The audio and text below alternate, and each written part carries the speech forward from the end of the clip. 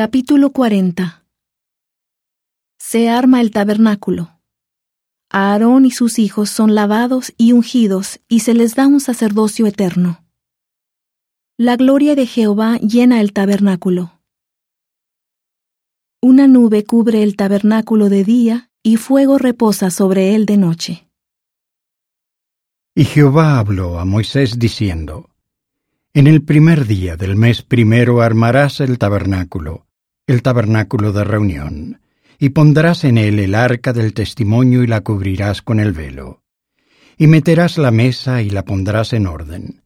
Meterás también el candelabro y encenderás sus lámparas, y pondrás el altar de oro para el incienso delante del arca del testimonio, y pondrás la cortina delante de la entrada del tabernáculo.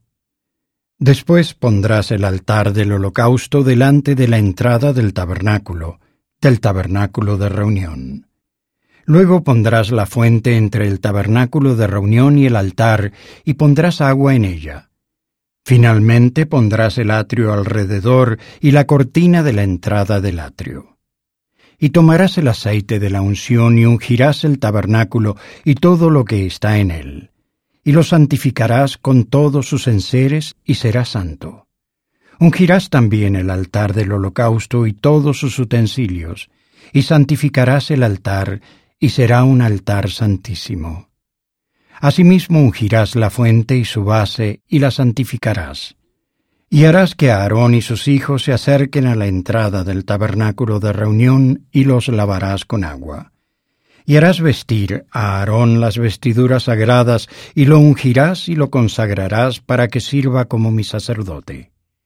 Después harás que sus hijos se acerquen y los vestirás con las túnicas, y los ungirás como ungiste a su padre, y servirán como mis sacerdotes, y su unción les servirá por sacerdocio perpetuo por sus generaciones. Y Moisés hizo conforme a todo lo que Jehová le había mandado, así lo hizo. Y aconteció que en el día primero del primer mes, en el segundo año, el tabernáculo fue armado.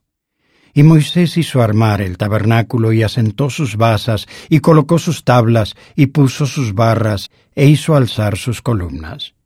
Y extendió la tienda sobre el tabernáculo, y puso la cubierta encima de él, como Jehová había mandado a Moisés. Y tomó el testimonio y lo puso dentro del arca, y colocó las varas en el arca, y encima puso el propiciatorio sobre el arca.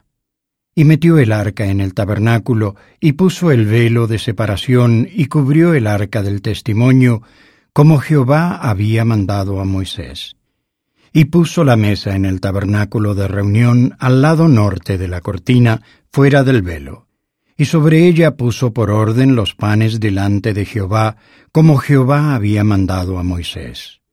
Y puso el candelabro en el tabernáculo de reunión, enfrente de la mesa, al lado sur de la cortina. Y encendió las lámparas delante de Jehová, como Jehová había mandado a Moisés. Puso también el altar de oro en el tabernáculo de reunión, delante del velo, y quemó sobre él incienso aromático, como Jehová había mandado a Moisés.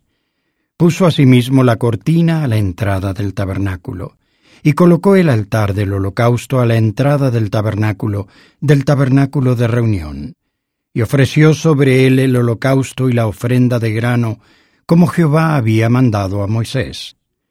Y puso la fuente entre el tabernáculo de reunión y el altar, y puso en ella agua para lavarse. Y Moisés y Aarón y sus hijos se lavaban en ella las manos y los pies, cuando entraban en el tabernáculo de reunión, y cuando se acercaban al altar se lavaban, como Jehová había mandado a Moisés. Finalmente armó el atrio alrededor del tabernáculo y del altar, y puso la cortina a la entrada del atrio. Y así acabó Moisés la obra. Entonces una nube cubrió el tabernáculo de reunión, y la gloria de Jehová llenó el tabernáculo. Y no podía Moisés entrar en el tabernáculo de reunión, porque la nube estaba sobre éste, y la gloria de Jehová llenaba el tabernáculo de reunión. Y cuando la nube se alzaba del tabernáculo, los hijos de Israel seguían adelante en todas sus jornadas, Pero si la nube no se alzaba, no partían hasta el día en que ella se alzaba. Porque la nube de Jehová estaba de día sobre el tabernáculo, y el fuego estaba de noche sobre él, a la vista de toda la casa de Israel, en todas sus jornadas.